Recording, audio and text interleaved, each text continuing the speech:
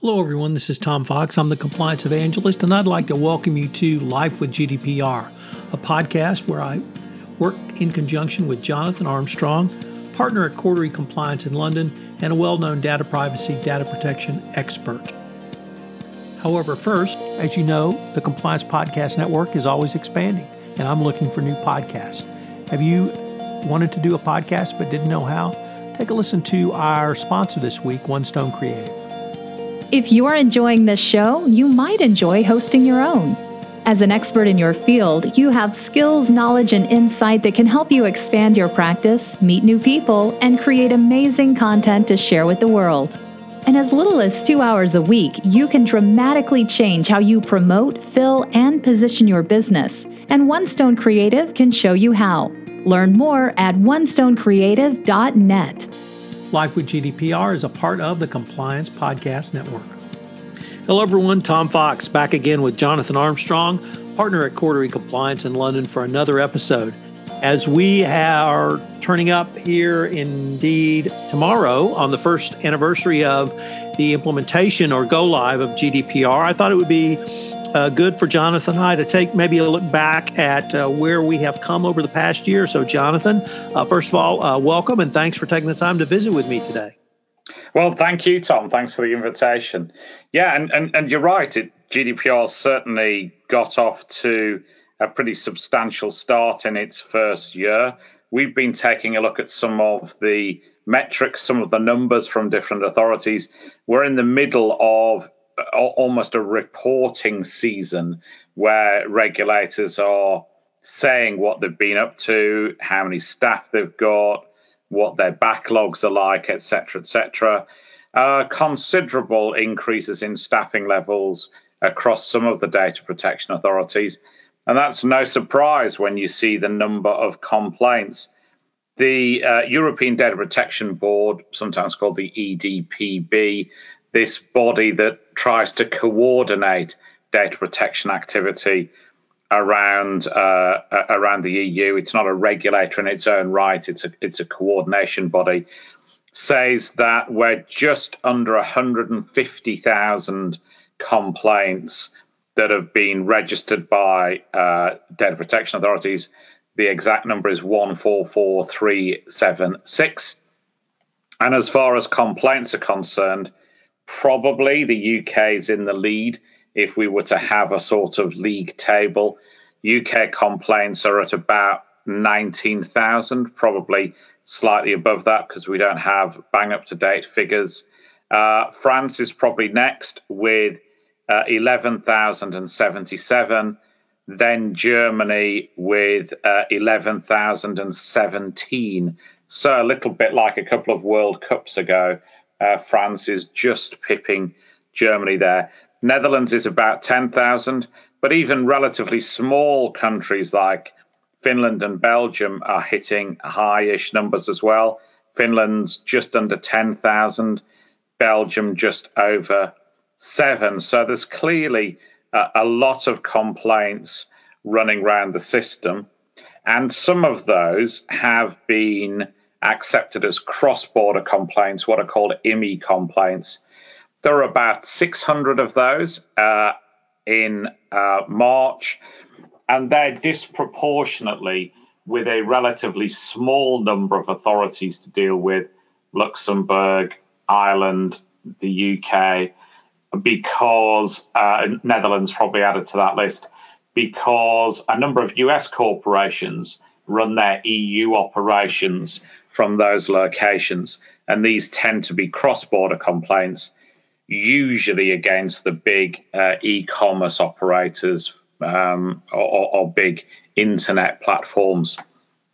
So a high number of complaints, and the chair of the EDPB is saying that about 950 of these complaints have reached the courts so far, and they can reach courts either because an individual says that the DPA hasn't taken action, or they can, in some cases, there are direct rights to complain to a court, for example, if data subject access rights haven't been complied with, and we've talked about that in earlier podcasts.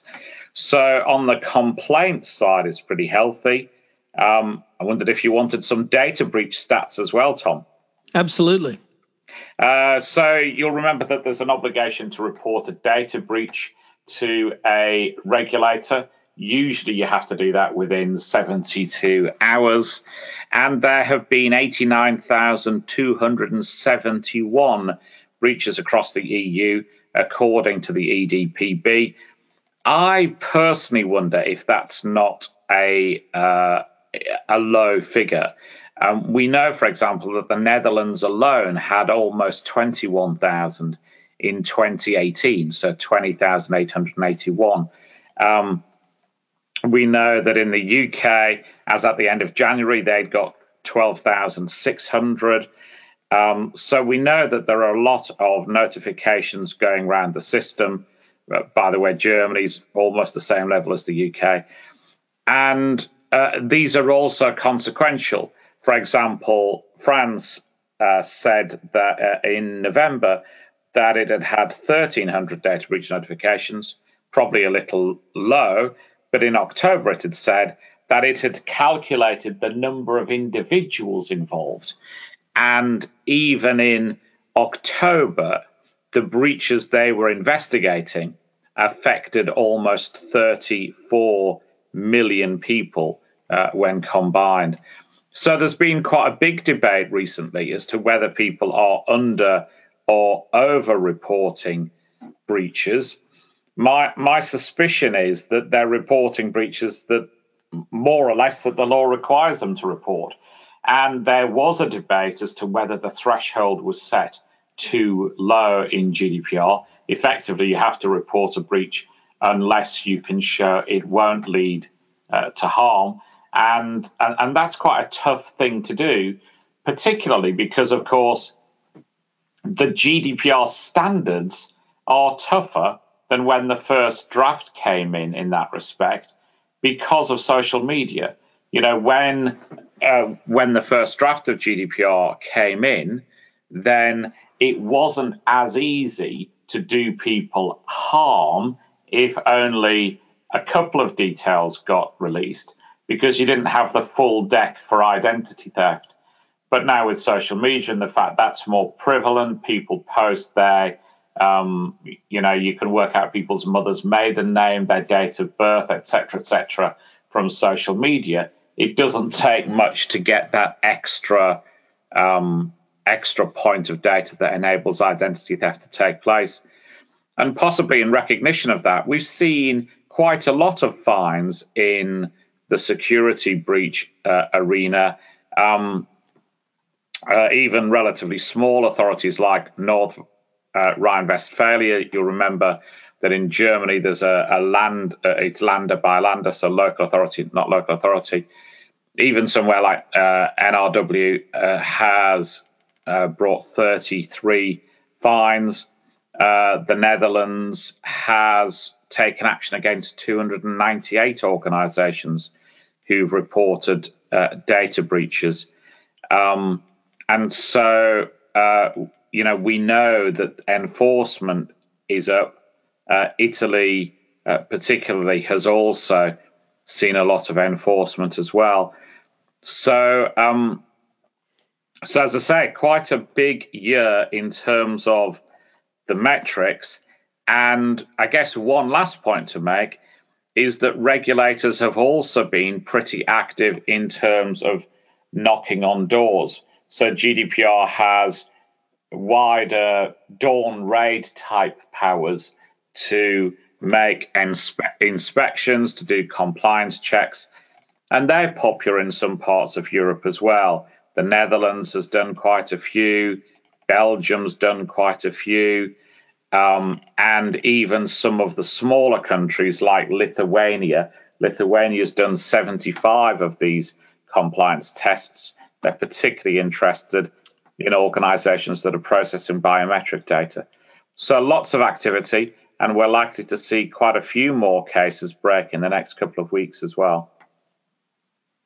So, Jonathan, this has been a great wrap up of the numbers, and in another podcast, We're going to take a look at some of the substantive developments over the past year. So I look forward to continuing the conversation.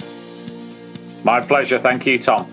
Hello, everyone. This is Tom Fox again. I'd like to thank you for listening to this episode of Life with GDPR. This is part one of a two-part episode where we take a look at the year back of first year of GDPR enforcement. In this episode, we took a look at some of the numbers of enforcement cases. In our next episode, we'll look at some of the substantive issues. If you have any questions, you can email Jonathan at jonathanarmstrong@corderycompliance.com. Life with GDPR is a part of the Compliance Podcast Network, and I'm pleased to announce we're now part of the C-Suite Radio Network as well. This is Tom Fox. Thank you. This podcast is a part of the C-Suite Radio Network.